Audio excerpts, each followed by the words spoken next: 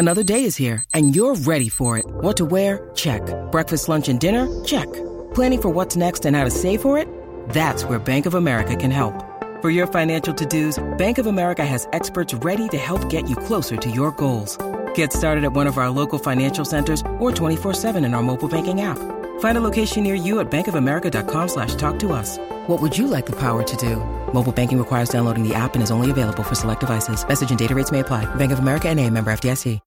When you need mealtime inspiration, it's worth shopping Kroger, where you'll find over 30,000 mouth-watering choices that excite your inner foodie. And no matter what tasty choice you make, you'll enjoy our everyday low prices, plus extra ways to save, like digital coupons worth over $600 each week. You can also save up to $1 off per gallon at the pump with fuel points. More savings and more inspiring flavors make shopping Kroger worth it every time. Kroger, fresh for everyone. Fuel restrictions apply. TCL is a proud sponsor of the Score North Studios. TCL, America's fastest growing TV brand. Hockey, yeah. My favorite. It's Judd's Hockey Show. And it is Judd's Hockey Show, as titled now. Judd's Hockey Show with the side of Declan Goff. Hello, Declan. I love the sound of that. I'm doing good, Judd. How are you? Actually, you didn't ask me how I was, but... that sort of creeped me. No, I did, but you creeped me out by saying, I love the sound of that. I mean, it does sound good. But sounds really good. It just, the connotations that came from that were very intriguing, shall we say that. All right, we're into a month plus now with no sign of sporting events being played, and especially when that comes to our favorite sport, hockey and the National Hockey League. So what have we seen now in the last week since the last episode of Judd's Hockey Show with the side of Declan? What reports, guesses, speculation have we seen about if and when hockey might return to conclude its 2019-2020 campaign? Well, it seems like there is still a belief they can play some summertime hockey at some point to finish out this regular season and then do a playoffs. I don't know, man. I still don't understand how you're going to be able to finish what? Let's just call it 5-6 games, right? I think that there was like maybe a little more, probably a dozen. More. Probably a dozen. Probably about a dozen amount of games I think left. that's right. And so let's say like you start best case scenario July 1st. That takes 2 weeks to finish up a dozen games, and then you have a normal 7-game like. You'd be running. I don't understand the logistics how you could seriously finish that, because the hockey playoffs in general are 2 months. So if it's July 1st, you'd be able to finish by September 1st? I don't know, man. Just from a perspective of, and I get that we are talking about TV contracts. I get the fact we're talking about lost revenue and money, Dex. But let's forget about that for 1 second. Just from the perspective of the sport that you love, do you feel that there'd be any... What's the word I'm trying to think of? Sincerity is the one that comes to mind, but it's probably not the right word. But in trying to finish this thing, like if you have a team parading around with the Stanley Cup on August 30th or something, I'm not sure that does much. I guess I'm to the point personally, and I understand that this comes down to revenues, this comes down to TV contracts and all that. But just from a hockey fan perspective, I'm almost to the point now where, unfortunately, the 2019-20 season is done. And that does not mean that I am not excited for the potential that it could pick up at some point in 2021. I'm not saying that. But do you feel there's a big need to give someone that chalice at this point for 2019-2020? Because I just don't. I know. And I know Pierre LeBrun reported there's options for 78, 76, 74 regular season games, so not finishing the full 82. Sure.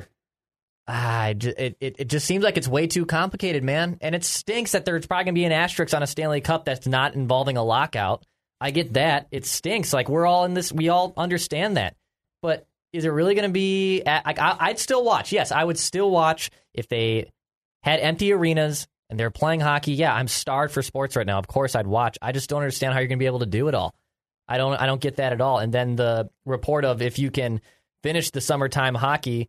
Then the regular season starts like a little bit later towards Thanksgiving. You eliminate the All-Star game and bye week, which, by the way, all for that. Well, you need to eliminate those bye weeks regardless. COVID-19 outbreak, global pandemic outbreak or not, I am for the bye weeks being removed. That's one of the stupidest ideas in sports. And to get that rid of, that, but I don't know how you can still do this. I think you're at the mercy of just sitting and waiting. And unfortunately, all the teams that competed for the first 68, 69 games of the season... Sorry, you're going to have to just wait until next year, and you'll start all over with a clean slate. And there is no way that if they come back that they can play out the season. They're going to have to go to playoffs. Like, there's no – I'm not buying for 1 second this, well, it's not fair if we don't – no, you are – if you do try and come back – you've got to immediately go to playoffs. Now, that doesn't mean that each team couldn't play like one exhibition game or something to get set for those playoffs. Yeah. But you are not going to have the LA Kings and all those Detroit Red Wings bottom-feeding teams playing out their schedule. It's not necessary. It's silliness. So I just think at this point, if you are really thinking this thing through, are you really going to bring teams back in the middle of summer? So my response is no. The other problem, too, that all sports have is basically if everybody comes back at once, okay, we're going through a pandemic right now, which has crippled the economy. So you really think people are going to be buying a ton of tickets? Like, if baseball comes back, hockey comes back, basketball is playing, football is starting, and, soccer is starting, you really think that people are going to be like, okay, everybody's back. What do I buy tickets to? Right. Like, that's not going to happen. People watch, but they're not. But they're going to not be going to games. Don't you think there's another caveat too for them to try to get a better National League TV deal and better TV that's revenue up, deal? and they're going to. This only. Well, they thought they were going to. Now it might be. But I think what they're finally going to do. Thank God, because I've been talking about this for years now. These idiots. What they're finally going to do is, I think they're going to get an NBCSN deal that's going to. Well, it was going to be more than they were previously getting. The problem now is with the pandemic. Obviously, the economy's in big trouble. But they're also going to do what the NBA did years ago, which is split a deal off and get ESPN a package as well. There was never – the only reason that they went exclusive was because they got $10 more. Right. What's your thoughts, too, on them just going back to ESPN? Because I'm for it. People think, like, look, ESPN doesn't do a good hockey job. You know why? Because they don't have the rights, and they don't. So why should they?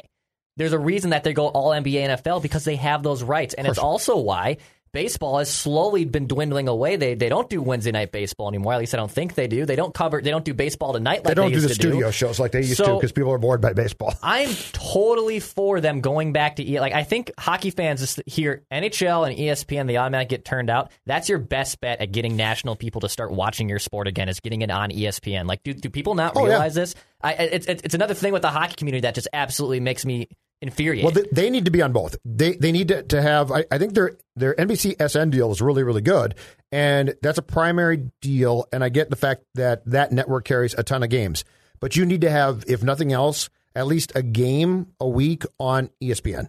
Absolutely. But there's never. Least. But again, it's the most short-sighted money. This league is so full of people anxious to jump on the dollar bill that it's why they're having expansion continually. There's no reason to expand. I guarantee you right now, Declan, there are teams, I would guess Florida, the Panthers or tops, who coming out of this are going to be in enormous financial trouble.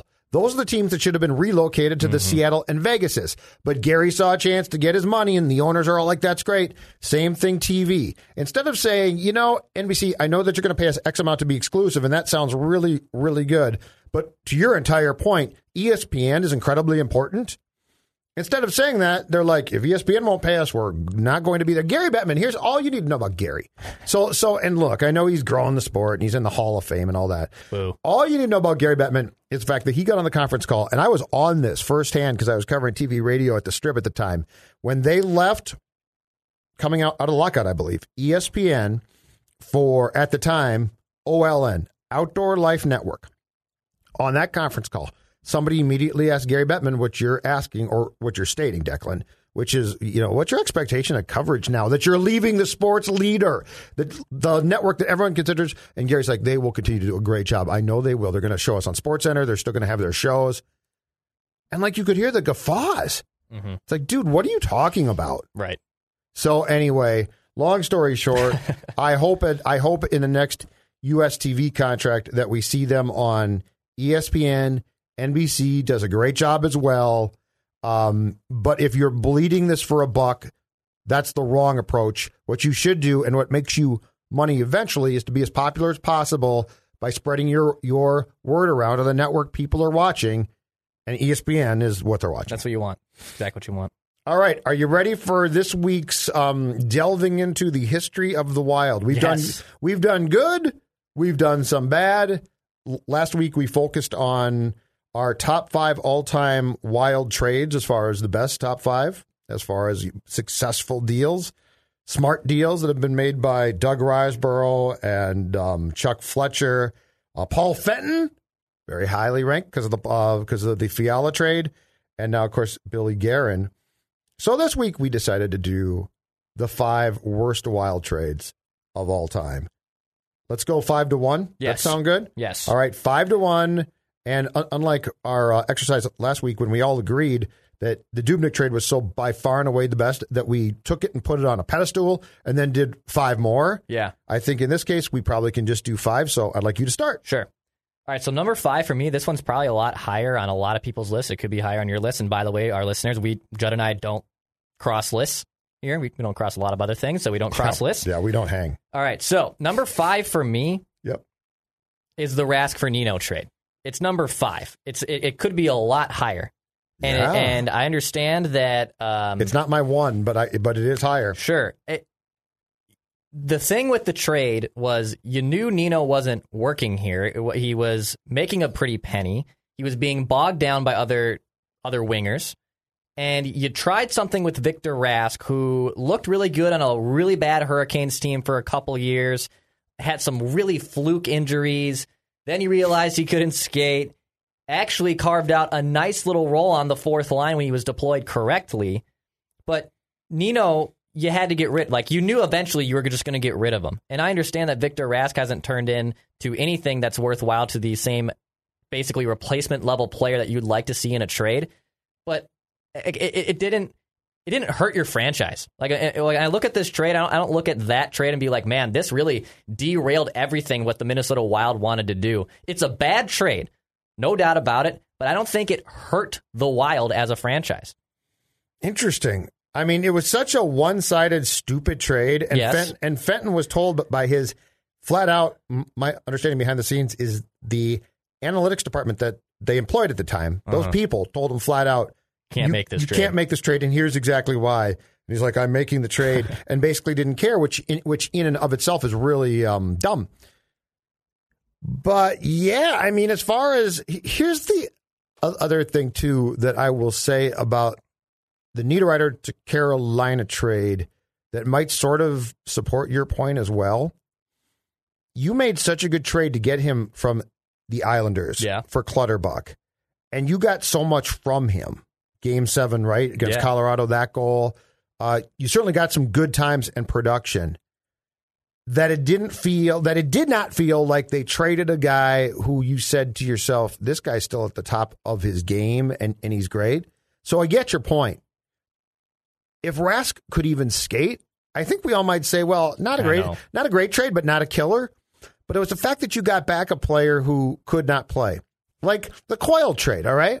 Charlie Coyle in the right environment in Boston is probably pretty good. And he is good, yeah, it's a good choice. But Donato can play, and I like his possibilities. And so could that end up being a bad trade? Absolutely it could. But, you see him play, and you're like, oh, that guy's got some skill, and if they'd use him like this or like that, it might help. I think our problem is that we watch Rask, and of course before the pandemic hit, we watched him a lot from the press box, or he sat right behind us in the press box. But at the times that we watched him, you're like watching a guy, and you and I are like, he really can't skate. Mm-hmm. So, all right, well, I've got that on my list, but that is not my 5. Okay, what's your 5? My 5 actually, and as you said it to me a couple of days ago, the interesting thing about this exercise, much like with the Wild's best trades, it's not filled with, like, for sure, awful trade. Yeah. It's just filled with this list of sort of, February 9th, 2007, a trade that actually did not benefit the team to which this guy was traded to, but he went on to find success, and more importantly, the guy that you got back did absolutely nothing. Do you remember the Pasquale Dupuis for Adam Hall trade to the Rangers? Who was, I believe Hall was a forward. Okay, yeah, I remember the trade. So Dupuis had 10 goals and 13 points in 48 games in 2006-07 with the Wild, all right? He then, before retiring, I think he had a blood issue or something. But before retiring, he went on to play 537 more games, scored 123 goals, and retired in 2015-16. He played for the Rangers. He played for the Thrashers then, briefly, and then spent the majority of his time playing for the Pittsburgh Penguins on some teams that won cups. And I think he might have been on a line, of course this helps, with Sidney Crosby at one point. Adam Hall had 2 goals in 23 games with the Wild that season and then bounced himself from Pittsburgh to Tampa Bay, Carolina, and Philadelphia. So Dupuis certainly had some help by playing with a loaded Pittsburgh team. But when you get a guy who came in, scored 2 goals in 23 games for him and did nothing and then left, that's a good one. That's a pretty bad trade. Yeah. No, that's a really good, and Dupuis had been a nice player on that 2003 team. You know, Pasquale Dupuis was not an all-star for the Wild. But he was certainly a serviceable enough player to garner more than a guy by the name of Adam Hall who played 23 games. And had some really nice years in Pittsburgh, too, afterwards. So, yeah. It turned out to have a really nice And those career. were really good teams. Yeah. But he still was a good player. Yep. The return, much like, I guess, as we talked about your 5th trade, much like the Nino trade, you'd like the return for those guys to be a guy where you're like, oh, yeah, that guy turned out to be a good player for your team. Yep. This was not the case. Number 4. Okay, number 4 for me, and this one's tricky because I don't think what you gave up and what you got back were so night and day different, but it was an opportunity for you to strike and you just missed, and that was the Matt Moulson trade.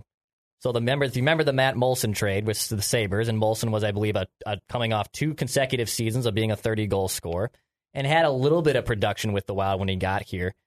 You gave up Torrey Mitchell, a 2014 second and a 2016 second. And I looked up those second-round picks that Buffalo used. They haven't materialized yet. They could still maybe turn into something, but they haven't materialized to anything.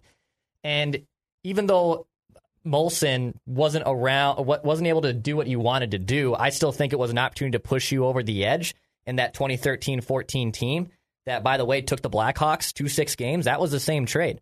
So let's say you got another impact player. We had Zach Parise on a Minnesota Sports Rewind, which you can also find on this podcast feed last week, and he said they were missing one more true center. Now, that's a broken record in the last, basically, for the better part of the last 20 years of the Wild. However, if you were able to get that player, that impact center instead of Matt Moulson, it's a completely different tune, I think, in that Blackhawks series and possibly to a run at the Cup. So, yes, the trade wasn't detrimental, but you had an opportunity and you sent off a lot and you bought a lot in on Matt Moulson and it didn't work. So it's a missed opportunity, in my opinion, a bad trade. And Moulson did nothing, right? Yeah, and by the way, he's in the AHL right now tearing it up. He's a veteran in the AHL. He had 30. He had like 30 because he wants his goals. money, right? Yeah, he got paid again by Buffalo. So like he went back to Buffalo. Man, they're because he was a UFA. He was a rental. Man, have they been poorly run? Chuck always used to think he was ripping his buddies off from Buffalo. And he's turning it up in the AHL, but it was a missed opportunity. So therefore, in my opinion, I classify it as a bad trade. All right. What do you got for 4? Number 4. My guess is you've got this trade, and my guess is this is probably higher for you. February 12th, 2010.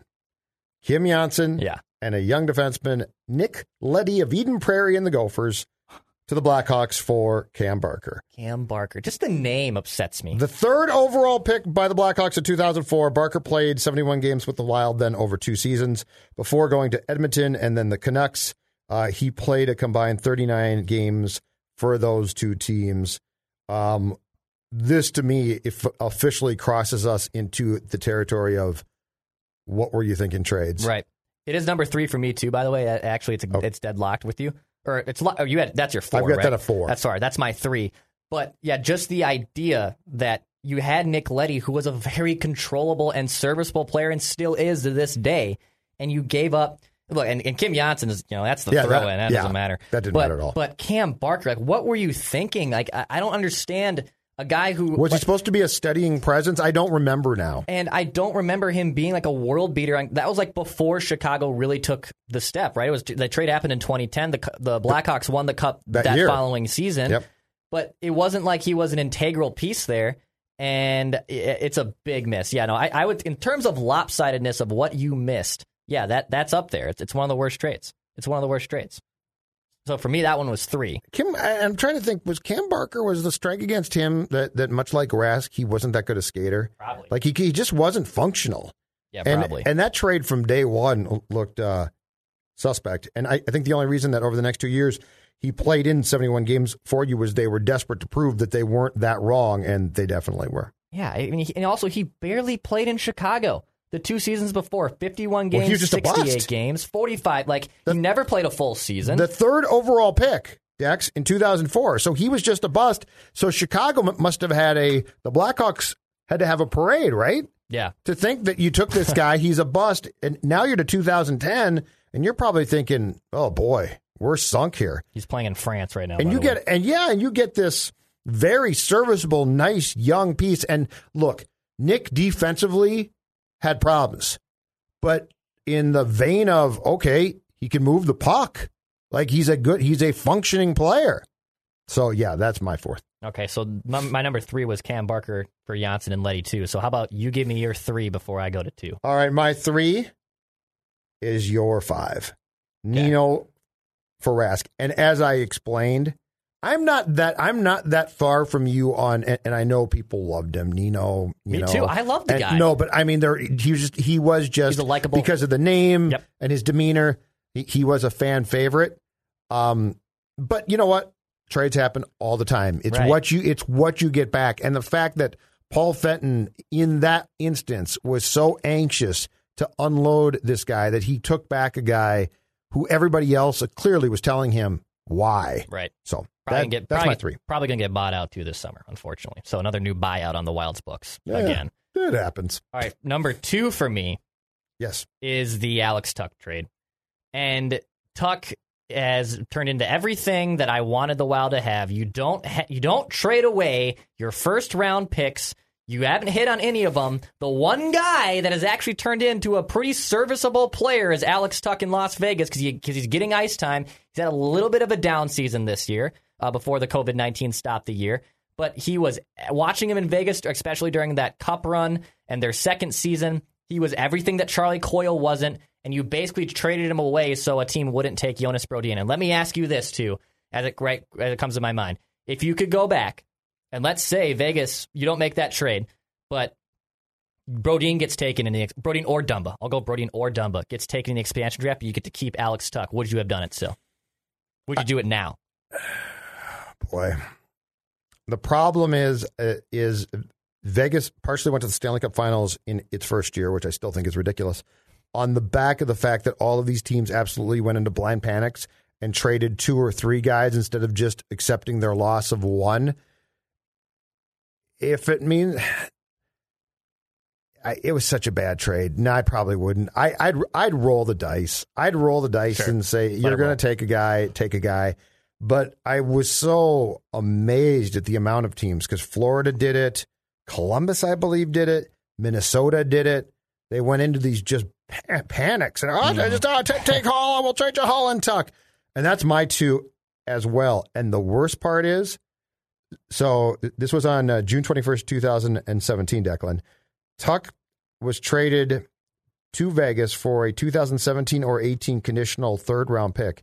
Did you look who that has turned into? You know what, I forgot and to. This I did, and this is the problem, all right? Okay. So let's say it's turned into a functional draft pick, and you're like, oh, okay, this guy's probably, oh, man, all right, yeah. That's a bad trade. Great.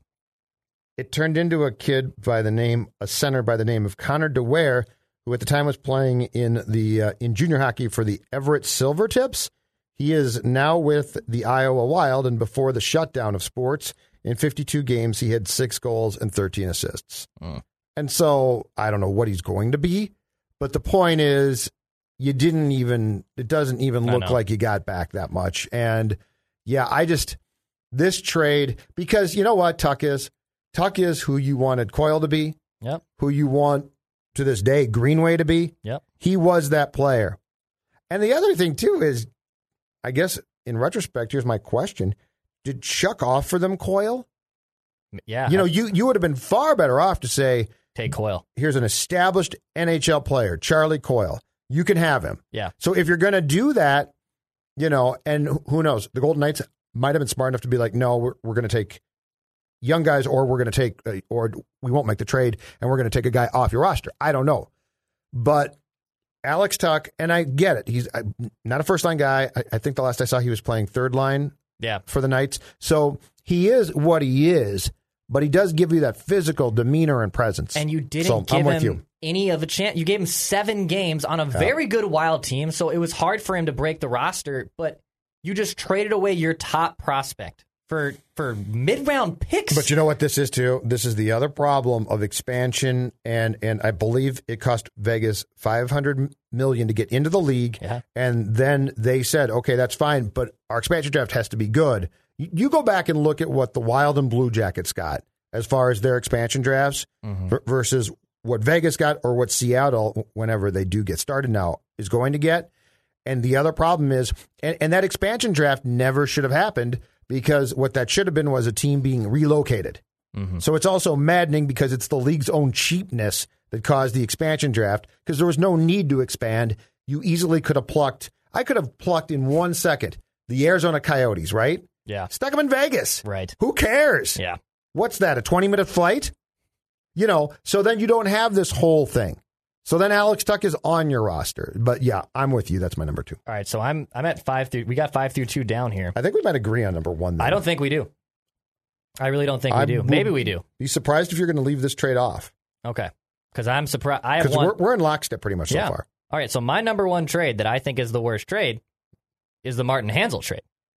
Oh, okay. Then we don't agree. So Go ahead. We'll explain a little bit here. But the Martin Hanzal trade, it goes a lot with the Matt Moulson trade. You actually gave up more.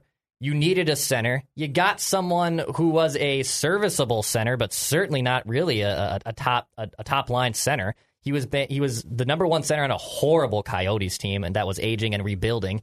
And you missed once again. That team was far and away, at least points wise, better than the 2013-14 team that took the Blackhawks to 6 games. You had a home ice advantage.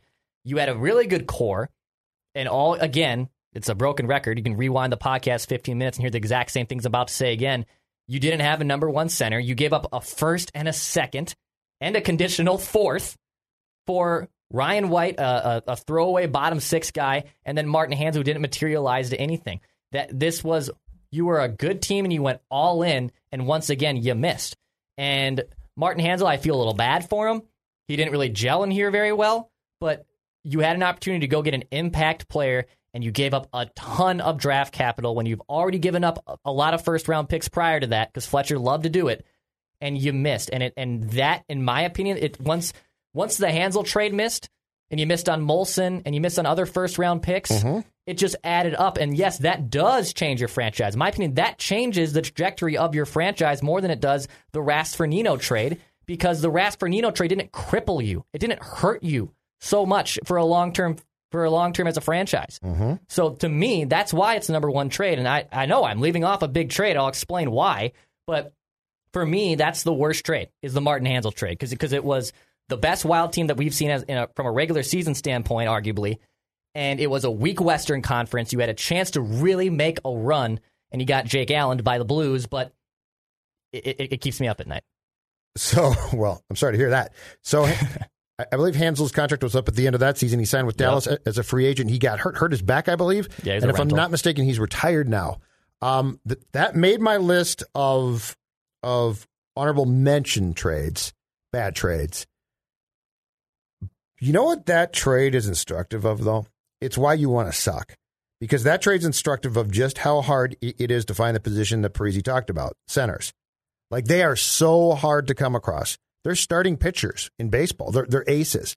And the Hanzal trade, in which you gave up a ton to the Coyotes to get him, is an instructive lesson about just how much and how hard even guys who are decent, not even great, sometimes not that good, are at that spot.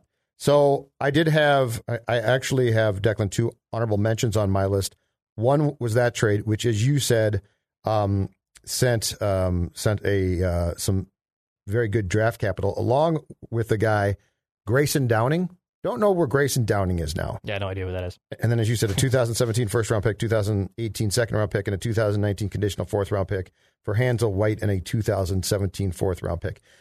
My other honorable mention, March 28th, 2006, my guy, defenseman Willie Mitchell, and a 2007 second-round pick go to Dallas for Sean Bell, and a guy who I believe topped my most reviled Wild player list a couple weeks ago, Martin Skula. Yeah, your a guy. defenseman.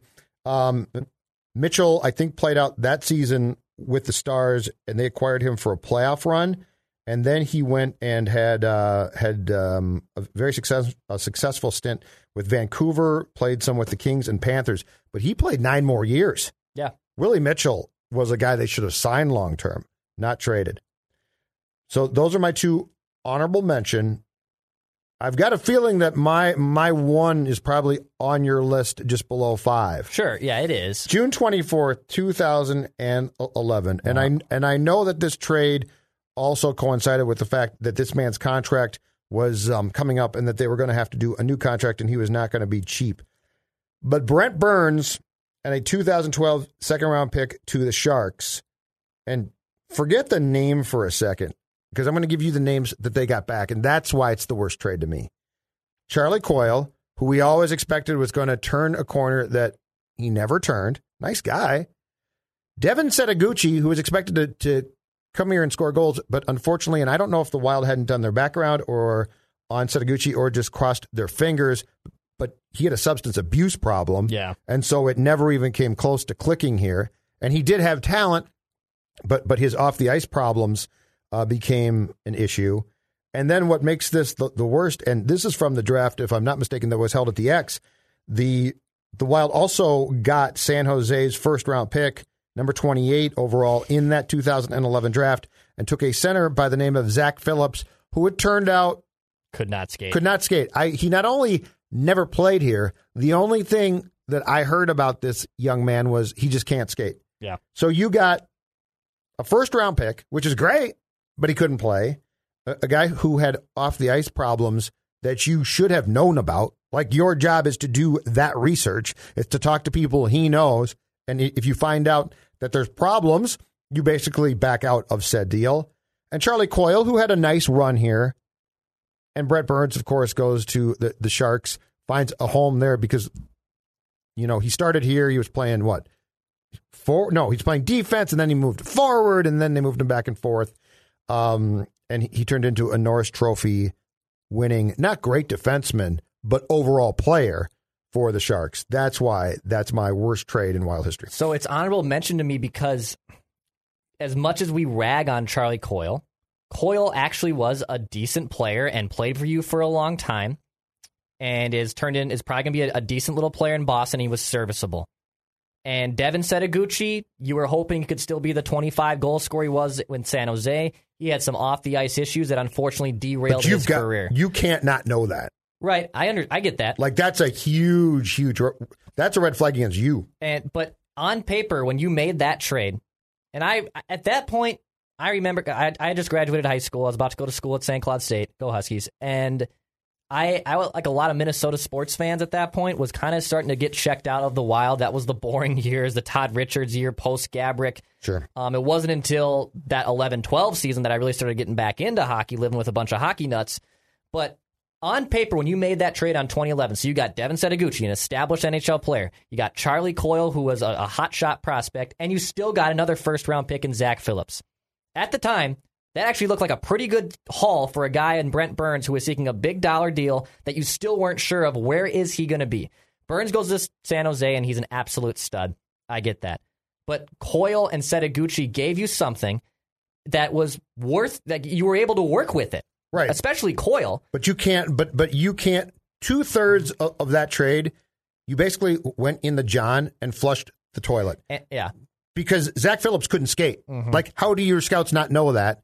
And if you're dealing with a guy like Devin, who had off the ice problems, and I feel bad for him, your research has to turn that up. It's not like he got traded here and started drinking. Yeah. So it was a long thing. You basically that night swung this deal: Burns and a 2012 second round pick for Coyle.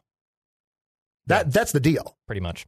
And you accepted that, and you either were incompetent, or you just basically decided we don't care. And unfortunately, with Zach Phillips, I mean, that's probably the nail on the coffin, because just a few picks after Zach Phillips, who were still on the board, Ricard Raquel was the next pick, was 2 picks later, excuse me. Brandon Saad was taking a few picks afterwards. I didn't even look at that. Interesting. As well as John Gibson, good goaltender in Anaheim. Boone Jenner for Columbus. These guys were about nice within 10 picks of when Zach Phillips was taken at 28. So if you were at least able to get something back in that prospect, that was great. But it's hard for me to call it the worst trade because the Wild were able to use pieces that were able to work with them. Nothing to the extent that Brent Burns became in San Jose, but no one knew what to do with Brent Burns. That's also a Wild problem, though, that I could never figure out. There was this like man of mystery. And basically what you should have done was turned him loose. Like, why didn't they? Why didn't they just say what the Sharks said, which is, dude's going to give up some bad goals because defensively he's not great, but he's an unbelievable offensive talent. Like, he can move the puck. Like, why did it take? I always understood why Jacques struggled because Burns' incompetence defensively drove Jacques crazy. And there are some players that this franchise got who probably didn't develop under Lemaire because of that. But after Lemaire, like when Todd gets here, why doesn't Todd say, you know what, just try and score 40 goals? Can you imagine Jacques Lemaire with Matt Dumba, especially early I saw Matt it with Dumba? Burns. He was the same thing. He couldn't do it. Like, he would move him around. He would go nuts. But that was because Jacques' fundamental trapping, locking system. Yeah. I mean, not Brent Burns. Not Brent Burns. But if you're Todd Richards, how do you not look at him from day one and say, you know what, I'm going to turn you loose? And what was it, Richards too, that still tried to try him out at wing? Did he? I probably by that point, right? They had no. But to your point about all of that, by that point they had no idea. It was like they were dealing with a Martian. San Jose had no, unless obviously hindsight's 20/20 now because he's turned into a Norris kind of guy. I don't think anyone in San Jose thought Brent Burns would turn into Brent Burns. Maybe I'm wrong in that assessment. Yeah, I don't know. That's a good question. Like, you know, he was, if I'm not mistaken, though, Doug Wilson was GM of the Sharks at that time as well, right? Oh, yeah. Dougie Wilson was an outstanding offensive defenseman for the Blackhawks back in the days when the North Stars hated them. And Dougie Wilson had a huge shot and could move the puck. And I wonder if Doug Wilson saw that kid play and thought, you know what, why not? And it's the fact that the Wild had to have offers for Burns that involved a few packages, right? There's no way Sharks or bust. That's a good point, yeah. Like, there had to be four or five teams. Yeah. And to take a package that included one player with personal problems and then to turn around and just flush that first round pick drives me crazy. And Charlie Coyle, I agree with you, nice player. But the funny thing was the Sharks got Burns, and Burns like immediately flipped a switch, and the Wild got Coyle. And by the time Charlie got here, we were always like, when's he going to flip the switch? I know. And we'd have 2 weeks where he'd flip the switch, and you'd be like, oh my God, he is. Here comes Charlie Coyle. And then you'd have a month where he went back to being like, do I want to go in front of the net? Goodbye. All right, what else you got for me before we wrap up here? I don't think I got a lot of other things. I mean, these trades and lists have been fun. In fact, if anyone has suggestions on things we haven't done, by all means, tweet at Judd Zolgad and I. He's at Jay Zolgad. I'm at Dex's tweets. You also have been gifted with bonus episodes in your podcast feed from our Minnesota Sports Rewind. Those have been fun, man. You know what's the best part as we close here? We've kind of turned Phil Mackey into a hockey nut. Well, he is, I think Phil, and I've worked with Phil now for a long time. I think the thing I can say about Phil is he has a great appreciation for Minnesota sports history. And so it's fun. And you know, he was around in 2003 for that playoff run. And I will say this, as I said on the episode that we did with Wes Walls, rewinding to the 2003 playoff run, and in particular, the Game 7 OT Windex, I will say I really do believe that in my lifetime, that is the greatest unexpected Minnesota sports playoff run I've ever seen. Yeah, no one saw it coming. The 91 North Stars, you also thought, because they played a Blackhawks team that was markedly better than them. But the North Stars at least were an established franchise. 3 years in to have, well, and of course now the Golden Knights have proven, hell, they can do it 1 year in. But 3 years in to have the Wild do that and to beat that Avs team, you know, again, Blake, Sakic, Waugh, Forsberg, to oust that team, that was really, really cool. Yeah, so that's what I got. All right. Check out your bonus feed. There's the 03 playoff run, and as well as Zach Parise.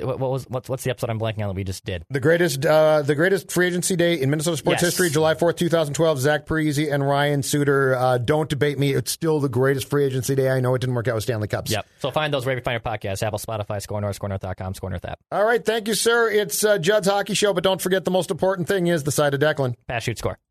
Did you know that 61% of pet owners feel more prepared to be a good pet parent after testing with Embark? Embark your dog with Embark's dog DNA test to get hundreds of actionable health insights. You can be proactive with their health and work with your vet on a personalized care plan. Go to EmbarkVet.com and use promo code DNA, that's DNA, to get $60 off an Embark Breed and Health Kit or Purebred Kit with free shipping. That's promo code DNA to save today.